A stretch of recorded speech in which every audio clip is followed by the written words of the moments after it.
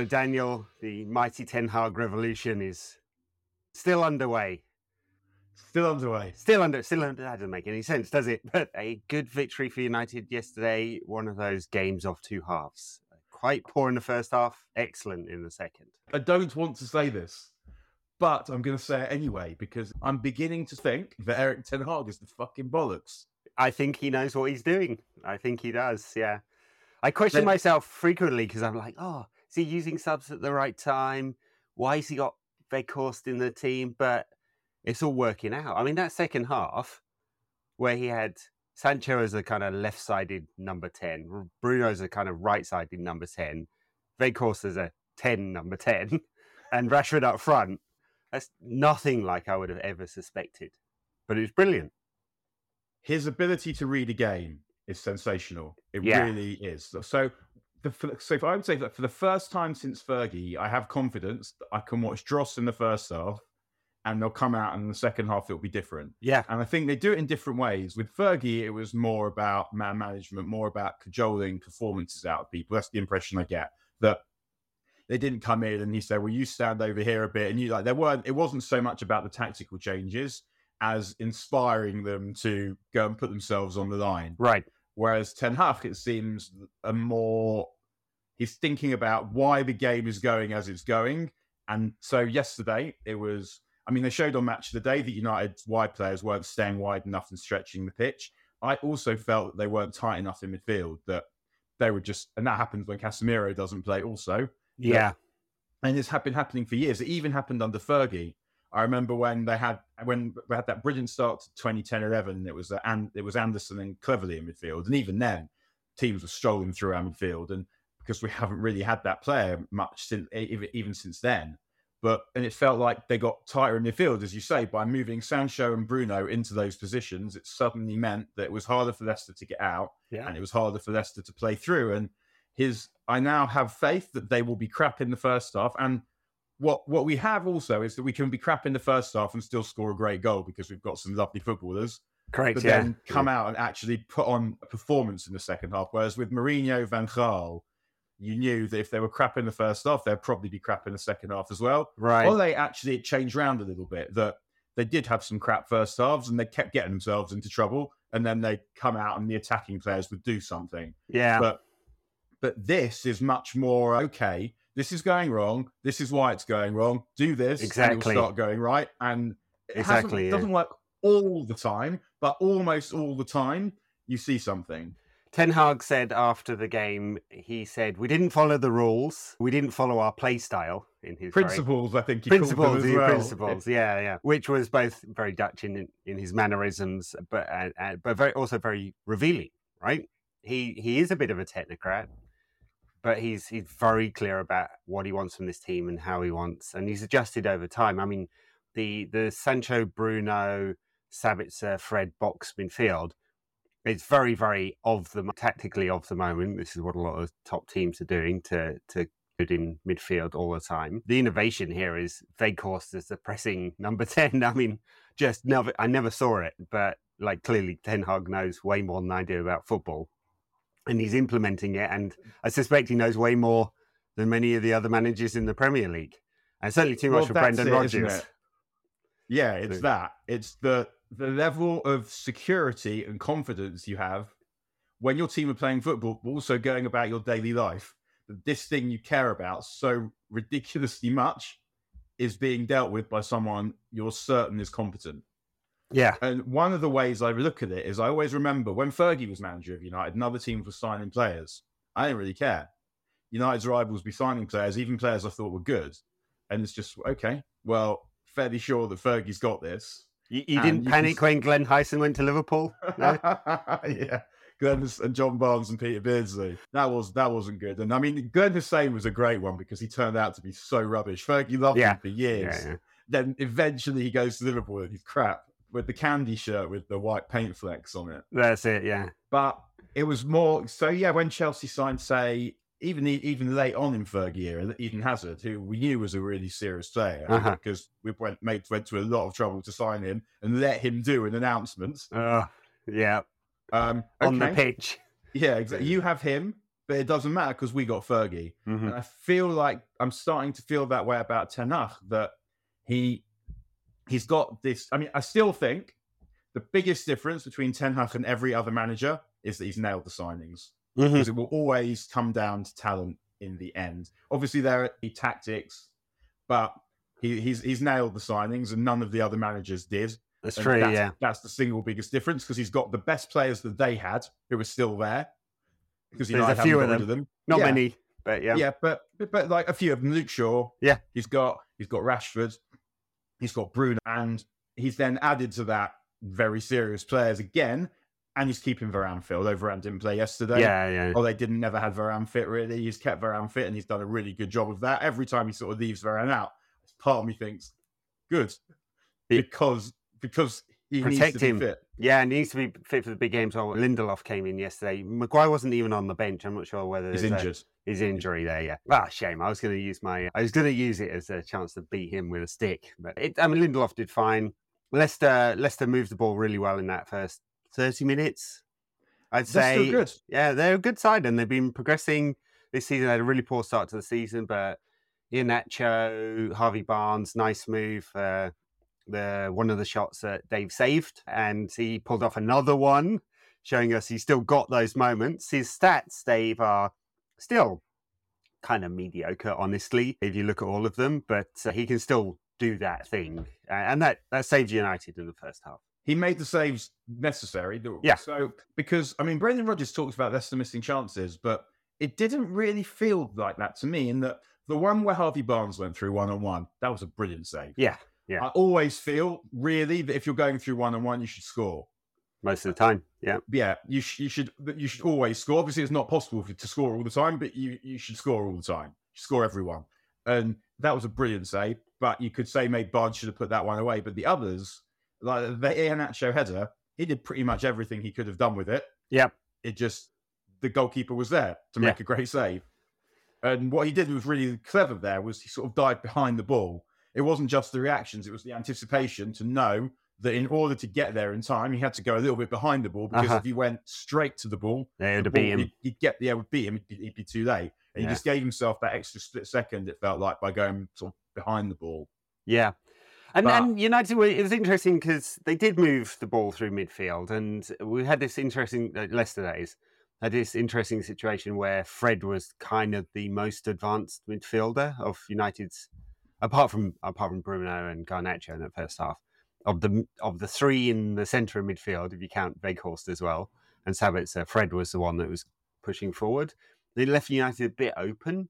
I thought they changed that a bit in the second half. They closed that space down, and Leicester weren't able to kind of run through that space. And I think a lot of that was United's tactical fault. But Leicester moved the ball well. Sabitzer, I thought, had a great game eventually. He really does move the ball really well. Created 7 chances. I was looking at the data. I was like, 7. So he got another pass before the pass. Yeah. Which he did for Rashford's goal last week. He got before the first goal, I think it was him that won the ball to get it for Bruno to then play that outside the boot pass. And yeah, I think that he looks like what we thought he was going to look like. Potentially better than Fred. Potentially a better net positive to the balance of the team than Eriksen, maybe. Probably not good enough to want to keep as a first choice.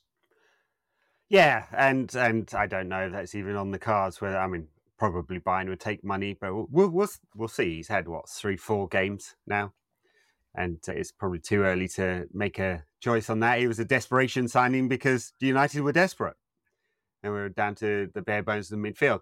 Now we've got a few coming back. Casemiro served his sentence, a very harsh punishment, given what else we've seen this weekend. So, what did you think about Sabitzer? You think he should have been sent off? No, I thought he tried to pull out last minute. I think it's enough of a. It's obviously the studs are up and it's a bit high, isn't it? But I feel like the last minute he's trying to remove himself from it. But it was one thing. I guess it was one of those. Yeah, it feels like that's all you need to say. It's definitely in football vernacular. You could just go, "I feel just one of those," really. But Graham Souness was certain he should have been sent off. Oh, of course he was. And in general, as a football writer, I always try and remember that people that have played the game and managed it know more about it than I do. Uh-huh. I'm absolutely certain that Graham Souness knows more about that kind of challenge than I do. Oh, yeah, he's well practiced. But maybe he was just thinking about himself. Like, if I tackle like that, I'm trying to tear your thigh apart. That doesn't mean that Sabitzer was trying to do that. He doesn't look like that kind of lunatic. But if he had been sent off, I wouldn't have been sat here saying, I can't believe what they did to my boy. No, well, no. And my defense of him that he's trying to pull out is probably not a very good defense, because really, is it dangerous or is it reckless? Was he in control? Dangerous and reckless? Marginal. Was he in control? No. And so he's ticking quite a lot of boxes there. I mean, it's a worse crime than Casemiro's, but maybe the gods are just balancing things out. Yeah, and I think talking of Casemiro, like one of the things we were talking about just before about the way that Leicester strolled through United in the first half, that is what happens when Casemiro's not there. Yeah. And also, particularly when Casemiro's not there at the same time that Varane isn't there. Because I think those two give this team its certainty, a lot of its certainty, its assurance, personality, that if you're in that squad and you look around and those two are there, you can think this is probably going to be all right. Because those two, pretty much every football match they've ever played in their lives, the vast majority of them, it has been all right. It's gone okay. And quite a lot of the time, yes. Yeah, and so when you don't have those two together, aside from the basic tactical fact of Casemiro's presence, it's also just the certainty. But one thing I did quite like about United's performance, at least, is that even though they ended up being outplayed for 15, 20 minutes in the first half, was they did start well. They started both halves well, which we'd seen them not do recently. Yes. Which, after a massive effort in midweek, they probably had the excuse to get out there and be a bit slow, and they weren't. So I thought that was well done by the manager and the players. Yeah, I'm sure they got that message. A word about some of the goals.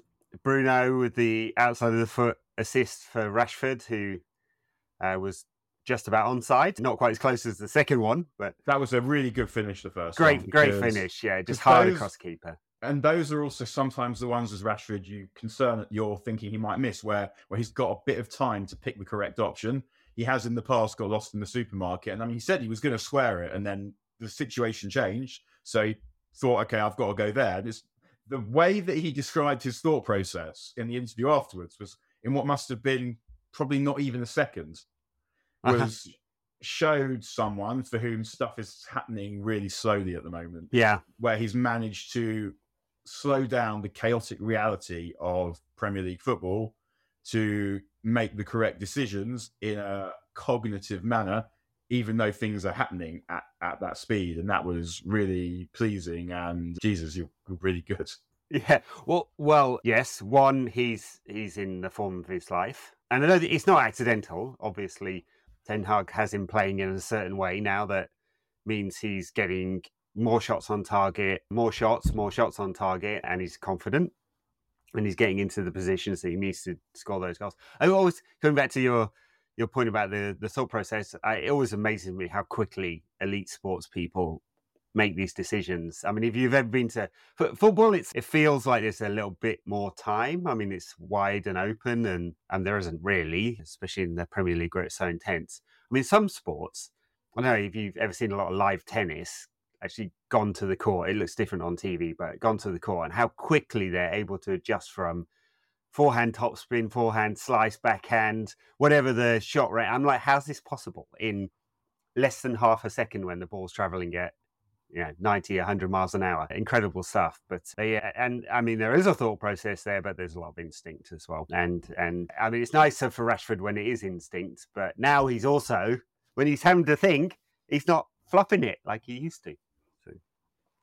No, he's just, I mean, everything is just happening perfectly for him at the moment. And that's, I mean, that goal was good because it was United able to find that goal despite all the other things that were going on in the game at the time. And yeah, there was just a real level of authority and certainty in that finish that this is how to do it, and just the ability to then execute it really well. Like the one that he missed, the one-on-one that he missed, that would have been an incredible goal if he'd have scored it, was a bit more of an old school Rashford finish where he sort of did all the hard work to get into the position and then sort of just twatted it as hard as he could straight the goalkeeper. But I was watching the game and I was reminded, I can't remember who it was, but after probably not the last international tournament, maybe maybe the Russia World Cup, or maybe the competition after that, one of the England players, and I can't remember who it was, said that Rashford was the greatest five-a-side player he'd ever seen by miles. And at the time, I thought that is kind of interesting because I wouldn't particularly have picked that. And watching him the last few weeks and watching him yesterday, I thought I can totally see that. Casemiro called him out as well, didn't he, earlier in the season, and said he's much better than he thought he was. So maybe there's something about in Rashford's makeup where it was. Although we've seen great stuff from Rashford on the pitch, that it wasn't all there, and the coaching is bringing it all to play at the moment. It's all the elements, isn't it? He's putting all the elements together at the same time. So the stuff that makes me think that made me surprised he was a good five-a-side player was sometimes the decision making with him took a little bit long, and he's sometimes able to produce the feet in tight spaces. But what we're seeing now is like the way that he's able to lose his men constantly. He's got this new trick as well that we saw against Forest. I think we saw against Barcelona when he got in front of Koundé. He's got this way of shaking his body and shaking his feet over the ball, and it's absolutely lethal because it can get body between man and ball, and defenders finding it really difficult to get at him. And I think we'll get some penalties for it. We didn't get the Barcelona one, but he's used it more at the moment to get shots away when you thought that they wouldn't be able to be got away. But yeah, it's just that he's seeing everything slowly, which is enabling him to do it quickly. And we're seeing the combination of the shooting and the great feet in tight spaces and just that electric gas that most players don't have. Electric gas. Electric gas. Yeah, no, that's a terrible metaphor, Daniel. Hybrid or something like that. Ten Hag changing at half time. Sancho on for Garnacho. I mean, it's a reflection of, he weren't able to get the ball wide to Garnacho to really sort of, he's much more direct. But also, I think just that Leicester had the extra man in midfield, and bringing Sancho in sort of boxed it out more. United were just able to dominate possession a bit more. I mean, I think they might have actually had less possession than Leicester overall. But then the goal came like pretty quickly afterwards, didn't it? Maybe 15 minutes after half time or something. And they started the second half really well. And I think the thing that I really love about Sancho is the feet in tight spaces. Yeah, it's great. And the weight and timing of the pass.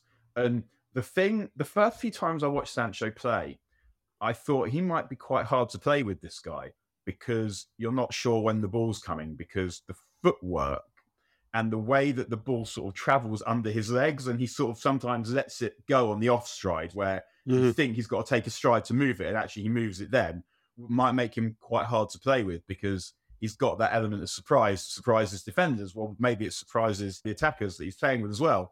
But the thing, then I realized what you have to do with Sancho is just make your run to where you want the ball and don't worry about how the ball gets there. Just the ball will often get there because he's got his ways.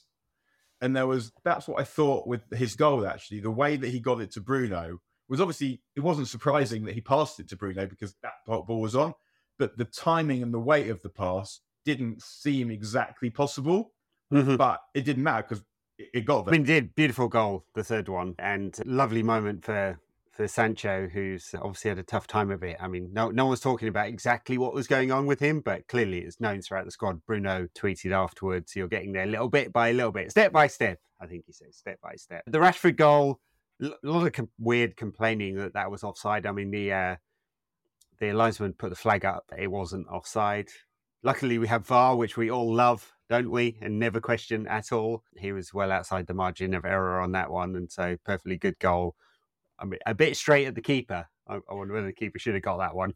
I think that sometimes it can be the hardest place to save it. Like he finished it very emphatically in that position, which suggested to me that he'd seen the gap. That the key, I mean, Danny Ward, it was Danny Ward, wasn't it? Who did have that period earlier in the season where he literally couldn't stop chucking everything in, yeah. But it felt like he'd seen a gap under the undercarriage of the goalkeeper and he put it there because the goalkeeper's not going to stand with his feet together. But yet it never looks quite right when that happens. But I would say that we maybe could blame the keeper, but it didn't look like a lucky finish. It looked like he saw the gap and sort of snapped the ball there quickly so the keeper couldn't do anything about closing the gap. Yeah, and a good win, basically. lot of keeping up the pressure on Arsenal and City. I don't think anyone expects us to actually win the league, although it's only 3 points behind City and 5 behind Arsenal. There's a game in hand there, I guess. And City and Arsenal got to play each other again. So there are routes to winning the league. It seems unlikely. It does seem unlikely because we know we're not really good enough, I would say. But if City are favourites and we're only 3 points behind them, then it does sort of feel like we're in the mix. And just forget about like the practicalities of being in the mix. If we look at, are we as good as these teams? If you say those first 2 games were not this team, and I think that is fair to say. I'm not trying to get into like my auntie had bollocks, she be my uncle situation. I'm not saying, therefore, we're really top of the league or anything like this. I'm just saying that if we say United's season of this being Eric Ten Hag's team started with that Liverpool game, after those first 2 games when you'd had a look, then this is championship form that we've seen since then. Oh, yeah. Forget in terms of the numbers, in terms of the points, never mind the performances, in terms of the points, we have got as many points more or less as anyone since then. More points than City since then, haven't we? For sure. And ifs and buts, if United had won those 2 games against Brentford and Brighton, we would be very, very, very much in the mix now. Yeah, it's not about... Yeah, because I'm not saying in terms of whether we'd be in the mix. I'm just saying that in terms of the football that we've seen since Ten Hag said, right, this is what I'm doing. He saw it. He had his Van Gaal against Milton Keynes Dons moment and changed everything, and it's been his team since then, for sure. Yes, and absolutely, it's championship form. The losses that have come are either didn't play well against Arsenal very late, had a really off day against Villa. What else and got walloped by City. Yeah. Again, before Casemiro. Also, we have to accept the fact that City were brilliant that day. Yeah. Also, and even if we'd had Casemiro, we might have lost that game. But they haven't particularly hit those heights since then. And it was a very, I hate to say it because I hated seeing little Arteta celebrating, but I allowed myself a good and a nod of the head when Arsenal won that game, because for City to beat Arsenal in the week, you would think that would be the time. I mean, I was surprised they let them off when Arsenal lost against Everton, but then to beat them in midweek and then let them off again by drawing with Forest suggests that this is not a team that you can rely on, or expect to just go and do whatever it takes to win the league. Whereas those years they were competing with Liverpool, I know it was close, but I always felt that whatever Liverpool would do, City would do just that little bit more, right? Because they were better. Because you used to see with United teams under Fergie that they would do whatever it took to win the title, and some years they win the league by a point or 2, but if it would have required 3 more points, they would have got those as well. You felt like they would have got it, yeah. Whatever the rivals push you to, you do. It's interesting because Jack Grealish said in midweek that he felt like City were going to go on a big run, and you said it before, and it just seemed inevitable they'd go on a 12-match winning streak or something, and it's just not happening. And Pep's tinkering constantly. He's playing with this 3 at the back at the moment. Foden's out of the side and apparently not happy about it. And then over at Arsenal, although there's flaws in that team, they've clearly got some stones to score 2 injury time winners. That clearly there's some personality about the team. I mean, Arteta and his bucking theatrics on the touchline, his tight little trousers and his stupid hair. There's really a lot to dislike about him. A lot. But there's much more to dislike about City winning 3 in a row and 5 in 6, clearly. Yeah, I mean, this would be a massive result if Arsenal were to win the league, and I hate myself for saying that. And I just, the thing with Arteta is that it doesn't seem like his demeanour is just the best way to go about this. That said it a couple of months ago that if they're still in a hunt in May and in March, and the pressure's really on, like what's he gonna be like then? And the point of it all is to try and take the pressure off your players. And someone messaged me on Twitter saying, "Well, what about Klopp then?" And I thought that is a fair point. And maybe the only difference between Klopp and Arteta is Klopp can do it. We know he turned up having won in this country, having done it with Dortmund, won 2 league titles in Dortmund, got to Champions League final with Dortmund. So the players were able to invest in the touchline injustices and theatrics because he came with that reputation. And maybe that's the only difference. I don't know. Or maybe it's just that, maybe it's the fact that also I think like Klopp's got some charisma and some presence. And I don't think Arteta's got any of either. I don't know. No, it doesn't feel like he does. I thought it was a fair question. It is a fair point. I've never really, Klopp's behaviour doesn't really wind me up. I mean, it feels, and it may be, I mean, it should do, right? He's a Scouser, right? He's a Liverpool manager. I shouldn't kind of go, yeah, well, all right, he's just angry or whatever. Whereas Arteta doesn't feel like he has much personality. He's also got very young team, Arteta, and I wonder whether there's just like, because there aren't that many of the old heads that really have room to complain that they don't. I don't know. I don't know inside the Arsenal dressing room. Arsenal fans love him, so maybe as they would, I guess. Now they do. They weren't at the beginning of the season when they were calling for him to be sacked, of course. I think that maybe it's just like, I watch it and it's just like, why are you acting like you're some kind of significant figure in football? But then he sort of is now. So I mean, part of it, I feel like, is that, whereas when I see Jurgen Klopp doing it, it's like, well, okay, you've earned it. And let's see if he actually wins something first. Yeah. I mean, I guess I would still probably bet on City, because it feels like, although it is almost the end of February, there are more games to go at this point in the season than there usually would be. And it's another 15 or 14 if you're City. So, yeah. And that's a lot of big games. Yeah. Which there wouldn't usually be at this point in the season. So it's not quite the stage where it would usually. And it looked like Arsenal were running out of steam. They don't have a lot of options. And obviously winning is the best way of retaining that head of steam. But if it gets to a tight finish and Arsenal are knackered, then obviously you would back City. I mean, Arsenal do have to go to City. Also have to go to Anfield, and Liverpool look like they may be about to get some form back. Maybe. We'll see.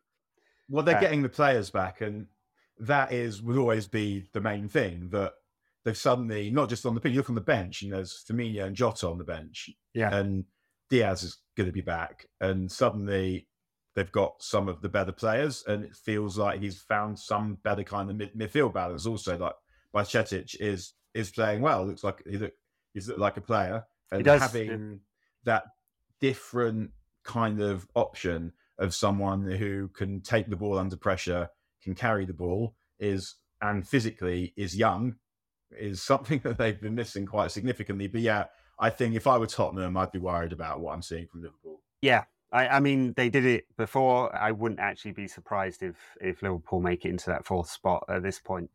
Not that I want them to, just wouldn't be surprised. I mean, talking about the fixtures, I think City's is quite friendly. Their final 14. Obviously, they're in the Champions League. That's different than Arsenal, who have got, well, they'll have Europa League games. We'll see whether they care about it or not. Anyway, let's not to do a lot of title talk, because United are in this title hunt. Whether we like that or not, well, we do like it. I also liked what Ten Hag said yesterday, by the way. And I think partly this is because of like weirdos on the internet, and not just weirdos on the internet saying that maybe Bruno's not that good. We talked about it the other week, didn't we? Saying that at some point Bruno is going to become a problem for Ten Hag. And the first thing, we looked at the video that John McKenzie of The Athletic did, that I saw his side of it. Yep. But the thing to me that I just couldn't get my head around was, I don't think Ten Hag sees it like this. And so what he said was on Rashford, he said, he's getting into positions, but don't forget the team. I want to highlight Bruno again. 2 great assists. There are so many players that can pass Rashford the ball in the right moment, like Bruno, Jadon, Fred. And then he says, the second half was all us, and Bruno Fernandes played a magnificent game. The team is putting Rashford in the right positions, especially Bruno. He creates how many passes, he gives behind, he crosses in. Not only Bruno, but I think he's doing a great job. Yeah. This is not a guy that thinks, when I've advanced this team another season, you're going to be a problem, and I'm going to need to bin you. And one of the things that I thought about was, I looked up yesterday, how many games, did you see this on Twitter? I did How not. many games Bruno's missed in his career? Oh, yeah. I saw you put that. Hardly any. Yeah. 2. He's missed 2 games in his entire career with illness. It's madness. And that is phenomenal. I mean, I think like a lot of us, I would quite have liked to have seen him taking a seat at the side after the 3rd goal yesterday. Yes. He plays a lot of minutes. And during the lockdown season, it felt like he burnt out at the end of that season. Although a lot of United players did. But yeah, no, it's incredible. It's an incredible record. And a lot of flexibility. I mean, playing off the right, he's never going to beat a man, is he? But it opens the pitch up for him, and he's still finding the passing angles.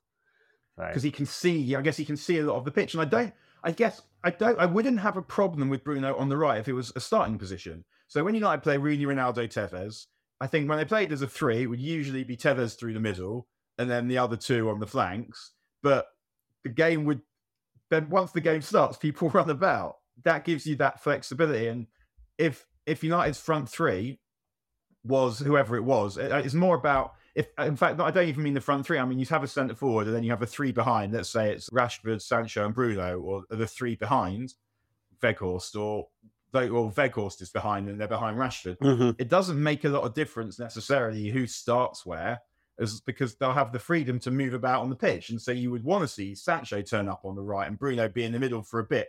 I don't want to see him stuck to the touchline to the point where our best player's not getting enough of the ball and where we're not getting enough width down that flank. But he's getting better there. And because I feel like we've now got Sancho, who I think his best position might also be there, Mm-hmm. it gives us the scope to stop Bruno on the right without losing as much, and also hopefully the scope to give Bruno a rest. I mean, because I felt like, I wondered if before this Leicester game it might have been Sancho in behind and Bruno had a rest. Yeah. And now it's like maybe they're going to try and get through 1-2 this week and then start thinking about leaving Bruno out. Is it Everton after that? It is. I forget, actually. I completely forget who the United have got after it. I'll look it up. Not Everton, sorry. I didn't even mean Everton. I meant West Ham. West Ham. Barcelona, Newcastle. Yeah, West Ham. And then West Ham. And then Liverpool at Anfield, which should be fun, shouldn't it? Always love that one. Yeah. I mean, I think what Ten Hag has shown with these players is there's a lot of flexibility. He's talked about this as well. The fact that he actually likes Bruno on the right. I've always hated that because I think it limits him. But he doesn't think about it as a right winger. He thinks about it as a wide number 10, which is exactly the same way he's talking about Sancho. Now, if you don't... And you know who like that? You know, like the wide number 10 is Uncle Ralph. yeah. So, by the way, did Fergie with David Beckham for years. So, you know, but Uncle Ralph liked exactly that. He did, and that was why. And he dropped Bruno at the first opportunity. He did, because he thought that he couldn't play that position. Yeah. Uncle Ralph.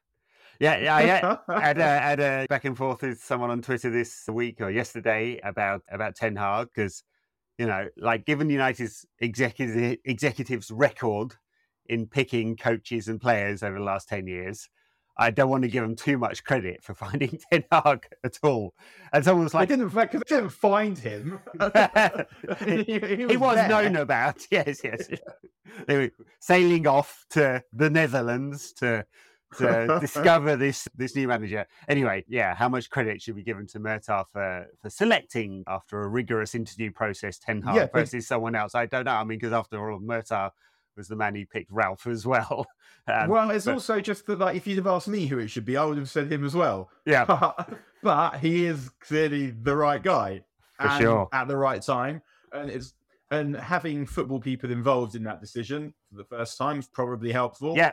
And they've had a few goes at getting the right manager, and they got it wrong. And now they've got the right one. And yeah, for the moment, until the new owners come in and some hedge fund manager's son is appointed, or the emir of Qatar's son starts meddling in things. Or, by the way, actually, and just to be fair, to have a go at all the potential owners, Ratcliffe has been accused of meddling at Lille, hasn't he? And getting involved. Although he's a Nice, no? Nice, IG Nice, and so that has been an accusation level. Although, as I understand it, Ineos's management culture is decentralized. So I don't know how true that one is. Anyway. I mean, if we're going to do the ownership, I think we can probably conclude that Ratcliffe isn't a good bloke necessarily. I don't think he is. Let's get on to that in a second. Shall we talk about ownership first and Barcelona after that? Let's do Barcelona.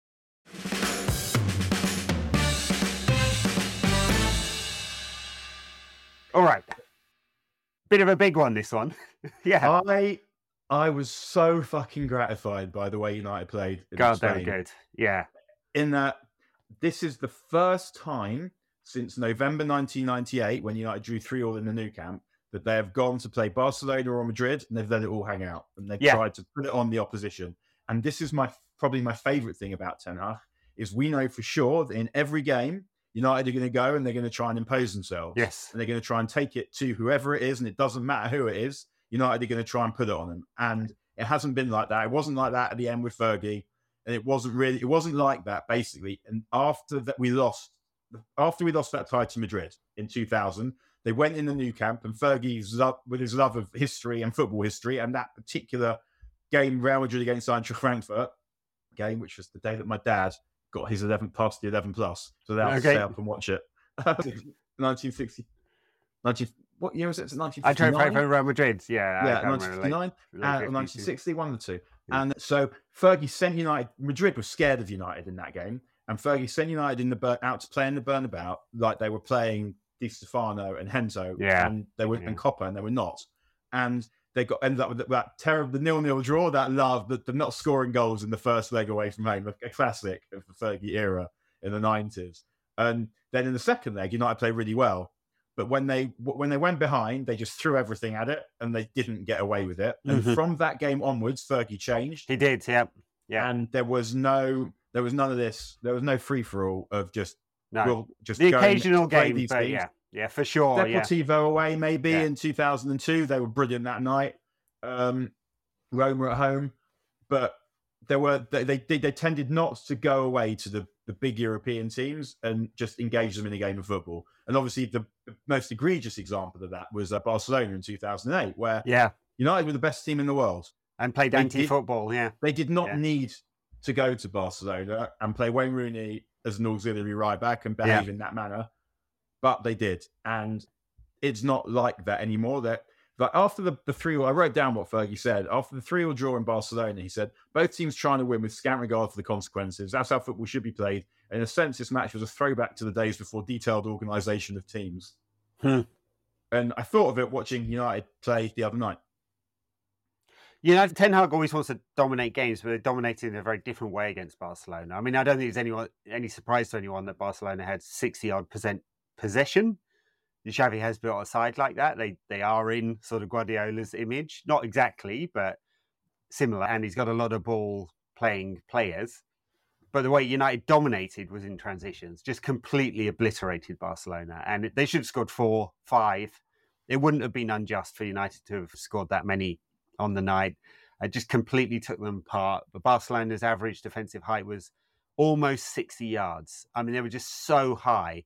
They were trying to compress the pitch, and United were direct. And Ten Hag did this at Ajax as well. They had the highest percentage possession for all his years there.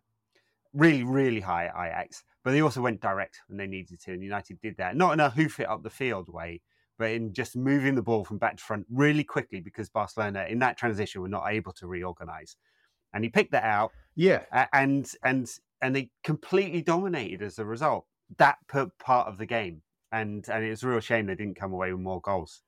Yeah, I mean, we did have the opportunity to finish that tie, but then without Pedri and Gavi in the next leg, it's huge. Feels like we really should not be. And Busquets. We really should be progressing quite comfortably, actually. Yeah, because they're going to be playing De Jong and Kessie in midfield, and maybe Sergio Roberto, and he's nowhere near quality of Pedri. And so they will not have the same kind of quality. I mean, obviously they've got players who can do special things, and Lewandowski is still a very good player, though he doesn't have the pace of old. But they were reduced to hitting pot shots. I mean, so many of Barcelona's, it was 18 shots each in that game. So many of Barcelona's shots were from outside the box, just really low quality chances. Yeah, I mean, the disappointment, like with a few days of kind of perspective, is that United really should have finished it. And I was totally surprised how Barcelona just couldn't adjust to United's pace of football either. And like they were shocked. Balaguer afterwards came out, was the mouthpiece, right? But came out and said, I thought United were favourites for this game. I'm like, Barcelona were like 11 points ahead in La Liga a week ago.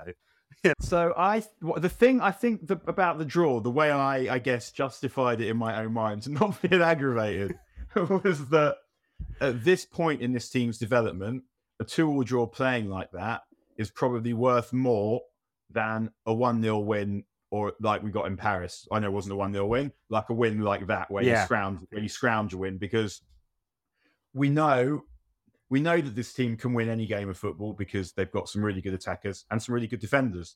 But the ability to go to Spain, away to Barcelona, not be cowed by the occasion, and to play the way that they played, to go behind and then immediately go in front as well and playing that kind of football, feels like a more significant staging post than like a scabby win, where you're actually able to go to the Nou Camp against the team who are miles ahead in Spain and play like that. Well, quite. So after United got that scabby win in Paris, thanks, Ollie, still a magnificent moment, United got spanked by Barcelona twice, completely dominated in the next round, and that didn't happen, and it's a mark of the progress. And United should win this next. I mean, no way goals, so it's going to come down to who wins the game, as it kind of should be. And United are going to, I think, probably going to win. I mean, I think the change is the fact that United are now stronger, got pretty much everyone back apart from Anthony, and have Sancho, and Martial, both. And Martial, I forget he exists. You forget he's there. Yeah. Yeah. So nearly fit. We'll have Ten Hag's preferred midfield. Who do you think he'll be? I think it's a big one, isn't it? I mean, Casemiro, Bruno, Sancho, Rashford, obviously all start, I think, and then it's Fred or Sabitzer, isn't it? Yeah, it's Fred or Sabitzer. I mean, Weghorst starts, of course, because he always does, and Ten Hag loves him, just loves him. He talks about him as such glowing like a sun, and probably, I mean, it's Fred or Sabitzer, and I think Sabitzer's the better all-round player, but Fred he's just got that ability to get in the right position, score, and create when you don't expect it. I mean, the ball for Rashford inside the channel yesterday, fantastic pass, and that's where you get the assist. In fact, the Bruno one before that should be an assist and a half. So yeah, and on the balance, I think Sabitzer's the better all-round player, but it's probably Fred that will get the nod.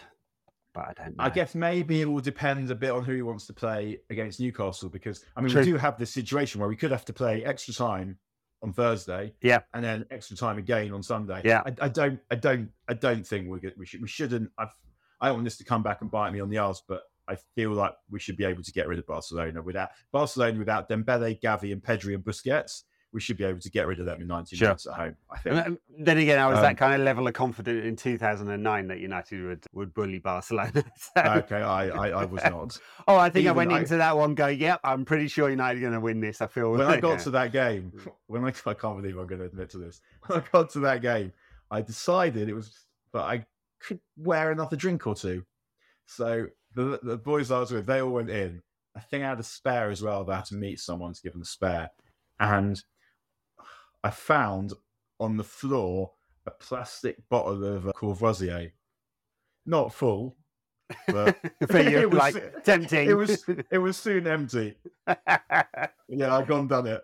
And I did remove I did liberate the Courvoisier from the Courvoisier bottle, having found it on the floor outside the Olympic Stadium. I did do that. And I feel like that was a wise call, because that was not an enjoyable evening. It was not. We don't dig into that too much. I hope Thursday really is. I'm feeling far too confident, but Ten Hag has kind of enabled that.